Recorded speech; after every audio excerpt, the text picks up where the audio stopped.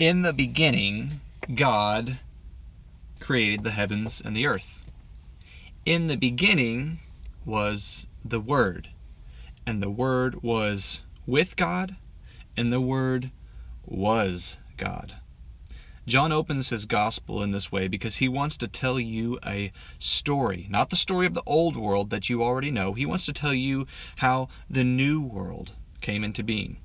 He wants to tell you the story of the recreation, the regeneration of the world, the rebirth of the world. John's gospel is none other than the story of how the world was born again by the same one who brought it into being the first time, by God himself.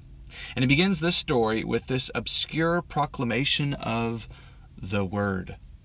Today we will begin our journey with John as he tells us the good news of God, that we might believe for ourselves and have eternal life.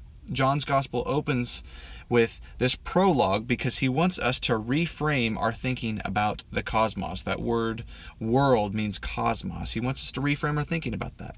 He will tell us that this word, which was a familiar concept at that time, is not so much of a what, but a who. And this personal word speaks with the same creative power that the Creator God spoke with in the beginning. But something has happened with that original creation. The Word has entered into it and is speaking not from without, but from within to recreate and restore it from the darkness that crept in through that first man, Adam, who was created in God's image. But this Word, whom John says is God himself, has taken on human flesh to become like one of us. And it is through this new man that the world is born again, not of blood, nor of the will of the flesh, nor of the will of man, but of God.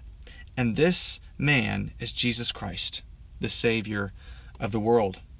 If you would turn with me in your Bibles this morning to John chapter 1, verse 1 through 18. We're going to embark on a study through the entire book of John. It may take a bit for us to get through this completely, but we are going to go through it just like this, passage by passage, reading God's Word just as we will do in just a moment. So again, the text is John chapter 1, verse 1 through 18. These are the words of God. Let's give attention to them this morning. John writes, "In the beginning was the Word, and the Word was with God, and the Word was God. He was in the beginning with God. All things were made through him, and without him was not anything made that was made. In him was life, and the life was the light of men. The light shines in the darkness, and the darkness has not overcome it. There was a man sent from God, whose name was John. He came as a witness to bear witness about the light, that all might believe through him. He was not the light, but came to bear witness about the light. The true light, which gives light to everyone, was coming into the world. He was in the world, and the world was made through him, yet the world did not know him. He came to his own, and his people did not receive him. But to all who did receive him, who believed in his name, he gave the right to become children of God, who were born not of blood, nor of the will of flesh, nor of the will of man, but of God. And the Word became flesh and dwelt among us. And we have seen his glory, glory as of the only Son from the Father, full of grace and truth. John bore witness about him and cried out, This was he of whom I said, He who comes after me ranks before me, because he was before me. For from his fullness we have all received grace upon grace. For the law was given through Moses, grace and truth came through Jesus Christ. No one has ever seen God, the only God, who is at the Father's side. He has made him known." The Word of God for his people. Let's pray. Father, as we open up this gospel that is given to us as a witness to your deity, to your goodness, to your truth, to who you are, to reveal us more of yourself. Lord, we pray that you would do just that, that as we encounter your word this morning, this holy and inspired word, that you would help us to see it clearly for what it is, that you would inspire us by your inspired word. Open our eyes, open our ears so that we can see clearly, and we ask these things in the strong name of Jesus. Amen. If you couldn't tell already, the story that John has to tell is big, really big. But if we're going to understand the bigness of it, we need to follow closely John's thought. So today we're going to break down this prologue into 5 parts, all having to do with their relation to the Word. We're going to look at number 1, the Word and God. Number 2, the Word and creation. The Word and John the Baptist, number 3. Number 4, the Word incarnate. And number 5, finally, the Word's surpassing excellence. So in verse 1, John starts right off. In the beginning was the Word. Well, what is that word? What's the word mean that he's using there? That seems like a very big concept that he's using, but what does it mean? And that's really the whole point of John's prologue. This word in the Greek is logos, and this word is loaded with philosophy. It has a lot of baggage that comes with it, as do many of the Greek words that the authors of the Bible use, but this one in particular carries a lot of baggage. In Greek thought, this word meant something like word soul, or the soul of the universe. It was an all-encompassing principle, and this all-encompassing principle is rational, and it was creative. And by rational, I mean it was the logic, or we might say the order of the cosmos, and you can kind of hear it in the word there, logos, logic. It's that rational principle, and it's creative. It was the energetic force that propelled and kept all things going. It's what held everything together. So the way that we think about like energy, maybe we might say, energy in a scientific way is similar to the way that the Greeks thought of logos. We don't fully understand energy, right? We don't understand it like a physicist does, but all of you are familiar with the concept enough to talk about it. You can talk about energy even though you don't fully understand it like the scientists might. Similarly, the reader of John's Gospel would have known what this word logos implied, but not necessarily had the full knowledge of how it worked out philosophically. So, logos, for Jew and Gentile alike, would have represented this ruling fact of the universe at its most basic conception. But what John is trying to do here is he's trying to reconceptualize what we think of when we think of logos. So rather than a non-personal principle, which is what the Greeks were thinking, he says this logos is God expressing himself in a revelatory kind of way. Now the Greeks would have nodded yes to the logos being in the beginning, yes to being with God, and even yes, some might have said to it being God. The Greeks were not really monotheists, but some would have been comfortable saying that there was one overarching conception of maybe goodness, beauty, and truth that presides over all the gods, and this they might call God, or maybe a divine principle, but they wouldn't have been super comfortable with the personal aspect. But he says he was in the beginning. So this ties the Greek impersonal principle to a more Jewish way of thinking. The Jews actually would have been all right with this he concept. They thought of God as he. He was personal. And he's saying that this ruling principle of the cosmos is actually the God of the Jews. But even a Jew would have had a hard time conceiving of this, because he says that the Logos was God and with God in the beginning. In other words, the Logos and God are not identical, but they are one. The Jews were very monotheistic. They were very comfortable saying the Shema, "Hear, O Israel, the Lord our God is one." Not God is one and there's another one with him. No, just God is one. Keep it at that. Now, here you can see the beginning of Trinitarian theology becoming to kind of creep in John's Gospel. One God, 3 persons, Father, Son, Holy Spirit. 3 in 1. This is where John is going in his gospel, and we'll see it unfold even more as the gospel progresses. So John is reconceptualizing all his readers, including you, church, to think of the Logos, the Word, which we might think of the order of the universe, to not be a what, but a who. And that word, that Logos, is Jesus. And what John is saying here is that Jesus is God. He's with God and he is God. So there's this Trinity being developed here already right off the bat in John's Gospel. Let's keep moving though to verse 3, the Word and creation. Let's think about this. The development of the theme of the Logos leads naturally to the revelation made in creation. This is why John begins his gospel echoing the beginning of Genesis. You heard it, didn't you? In Genesis, God spoke, and it was. In the beginning, God created the heavens and the earth, right? So John is actually probably thinking very much of Genesis, going back to there. And the Jew would have been very much aware of the Logos being a creative force. So he's tying this together.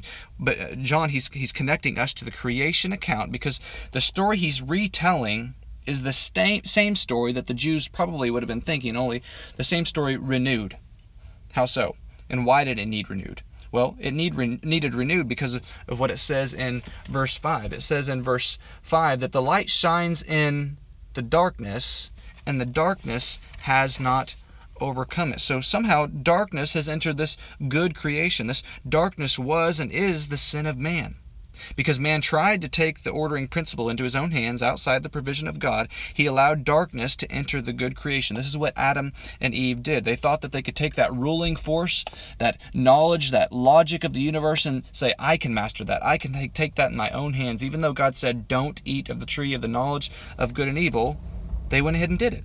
And since the good creation, man has been dragging creation in the opposite way it was originally intended. We suppress it, we corrupt the goodness of it, and we're doing things contrary to the way that it was made. Now, hear me loud and clear, church. I'm not pointing at Adam here. I'm pointing at you. I'm pointing it at me. We are the problem. We often love the darkness. When you confessed your sins a moment ago in the corporate confession of sin and the individual confession of sin, that was you confessing that you loved the darkness this week more than the light. You loved it more. And that's why you did it. You did it because you loved darkness more than you did you loved it more than the light of Jesus Christ and His Word and His order and His reality that He reveals to us. So, you did that. You've fallen, but there's good news. John's story is how that darkness is overcome and reversed, restored, and the world is renewed. The Word doesn't save us from the world. The Word saves the world from us. Do you see that, church? We are the problem. We are the problem in the world. God created this world good. He even created us good originally, and we fell. And He is saving the world and even ourselves from us. This is why salvation and creation are so closely related in the New Testament. Another retelling of creation is how John identifies this divine Logos as the source of life, much like Genesis. But Genesis tells us the story in a much more physical way. John is looking at the same creative event, identifying the Word as the one whom it came through, but there's much more of a spiritual element to his telling of the story. The light here is not talking about the actual light, not physical light, as we might say, like the sun or the luminaries or the stars in Genesis. It's talking about the spiritual light emanating from the Word, which is that source of light. The darkness isn't a literal darkness, it's a spiritual one. And it's here that we get this glorious hope of salvation. The darkness is overcome. That's what it says in verse 5. Somehow this Word shines in the darkness of the cosmos to overthrow it. He's overcoming the darkness and the world. That's why Jesus came. That's why John came, to tell us just that, to get us ready so that we could receive this great light when it comes. Because so often we don't love it, do we? We should think about sin in this way. God is shining good on us. He's shining light on us. And when we sin, what we're doing is essentially kind of creeping our hand over the light in our eyes, so it causes a shadow to be cast on us. It's the absence of good. It's the negative of good. It's blocking the good from us. And that's what John is saying that Jesus came to save us from. Jesus is coming into those shadows to shine brightly in those places where we have loved the darkness. He's saying, I'm going to shine right there. Where you put your hand up to block my light, I'm going to overcome that by my goodness. So, that's why John the Baptist came. We see John the Baptist in verse 6. And note, this is not the John telling the story. John, the author of this book, is not the same as John the Baptist. These are two different people. This is the beloved disciple who's writing, and he's talking of John the Baptist. Now, catch this. Why does John shift such cosmic language, this really, really big language, to John the Baptist? He kind of goes from the universal to one particular. And it seems unnatural that he'd be speaking in such huge themes and then moves to highlight an odd man who emerges from the desert eating bugs and telling people to repent. Right? It seems weird. No, I think he does this for a couple of reasons. First, because we were confused about John and the Messiah at the beginning. Now, we are able to look at the church, and hindsight's always 20/20. Early church tells us, and even the early accounts of Scripture tell us that there is a difference between John and the Messiah. We'll get to this later in the text. So some actually thought that John was the Messiah. So he's once again setting the record straight and settling matters to let everyone know that John isn't the Messiah, and you shouldn't follow him. He's pointing to someone else who is to come. So that's the first reason. Second, I think John wants us to see that this cosmic story has actually been entrusted to humans, like you and me. John's entire purpose for writing his gospel is explicitly told to us at the end of his gospel. He says, "These things are written," catch this, "so that you may believe that Jesus is the Christ, the Son of God, and that by believing you may have life in his name." So John's task is the same as that of John the Baptist, to witness to the gospel that people might believe and have life. Now, church, I want you to know that God uses people like you, like me, to retell the cosmic story of redemption, just like the Johns in this story. So don't disqualify yourself because of any oddities. You might eat bugs even, but God can even use this. I don't care if you eat bugs, wear camel's hair, or call people a brood of vipers. It does not matter. God can and will use you in all your weirdness to witness to the light of the world that overcomes the darkness. He uses us in peculiar ways. And be encouraged that even if you don't see immediate results, as you go out and witness, don't think that it's necessarily your witness that is the problem, because they hated the light, because they might hate you because they also hate the light. That's what Jesus tells us later on, that they might reject you. The text says in verse 10 and 11 that even when the light was in the world and revealed to everyone, think Romans 1, and leaving all man without excuse, they did not know him. And Christ even came to his own people, the Jews, and they still rejected him. But to all who did receive him, who believed, he gave the right to become children of God. What does that mean? What does it mean to become a child of God? It means that any time someone believes, it isn't because of family bloodlines, being a Jew, nor is it the will of man, having some intellectual assent. It's not for any reason like that. You aren't saved because you can think yourself into salvation. You aren't born into salvation either. It means that when someone believes, a miraculous new birth has happened, that we could only have, or that could have only come about through a divine conception. That being born again that John talks about in John 3, we'll get there, but that new birth comes by the Word. The Word conceives that. It is the seed that is sown, and the Spirit comes and brings that alive. So, what about the incarnation? The Word incarnate, verses 9 through 14. We'll look at these verses. The doctrine of the incarnation is one of the most fundamental, if not the most fundamental teaching of Christianity. Without the incarnation, there would be no salvation. You must believe that Jesus is the Christ, and that Jesus came in the flesh, and that Jesus is God in the flesh, dwelling among us. That's essential to Christianity. And what John is saying here is that this eternal Word, the Logos, who is God, has taken on human flesh. God the Creator became God the creation by becoming human. Now, I know that we got to be careful with that kind of language. God isn't created. We confessed that just a moment ago in the Athanasian Creed. But there is a real sense in which God entered into his own creation. He entered his work of art. He painted a picture, and then he stepped into the picture, something that none of us are even capable of doing. But the question is why? Why would the divine Logos do this? Why would God himself enter into this work of art? Well, the text tells us in verse 14, to dwell among us. He does this for two reasons, to dwell among us and also to reveal his glory. He comes to dwell among us, and this word dwell could be rendered to pitch one's tent. Now think about that. What does that bring to mind? To pitch one's tent.